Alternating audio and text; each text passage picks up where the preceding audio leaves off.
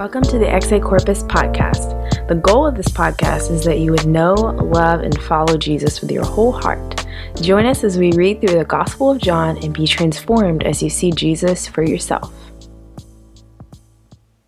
Hello guys, welcome back to the podcast. This is Morgan, and today we're going to be reading from John chapter 17, and I'm going to cover verses 1 through 20, and then Katie is going to get on here and cover the rest of the chapter. So it's really cool to see in this passage what Jesus prayed. I mean, the God of all creation, the Word of God, what he prayed.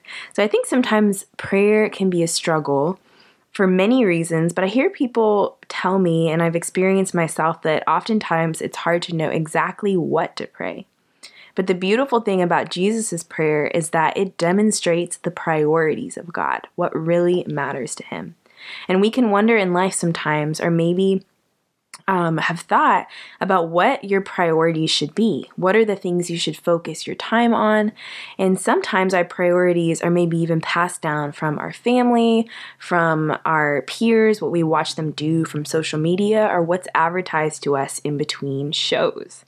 But regardless of how different priorities are fed to us, the truth is that we get to choose our priorities. The beauty of how God created us is that we get to pick the things that we focused on, the things that we give our time, our energy, our effort, and attention to. And when we love God, we choose his priorities as our priorities. And so Jesus in this prayer really declares what God's priorities are in his prayer. So let's look at them and kind of go through about 6 different things that I've highlighted out of what Jesus said. So the first thing is Jesus prays that God would receive the glory. Now, this was throughout the Gospels, Jesus' number one priority is God receiving the glory. Is this your desire, that God would appear to be how he really is through your life? That God would receive the glory and shown to be good, holy, lovely, and so much more. Number 2, Jesus prays that we would know him. This is of the utmost importance, to truly know Jesus, to truly know God through his son Jesus. Number 3, Jesus prays that we would be protected from evil temptation and we would embrace him instead in his word. Jesus prays not that we would be taken out of the world, but that God in his power would protect us from evil.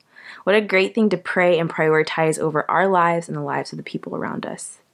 Jesus prays also that we would receive the full measure of joy that comes from him and his truth. How many things are we tempted to try to find joy from in this world, when instead we can truly find the fullness of joy in Jesus? Number 5, Jesus prays that believers would be unified in love and purpose, and Katie's going to talk a lot more about this.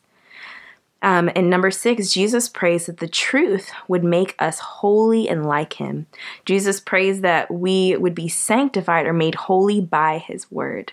And the question is, are we allowing God's word to make us holy and the Holy Spirit to purify us through yielding ourselves to his convictions as we read the Bible?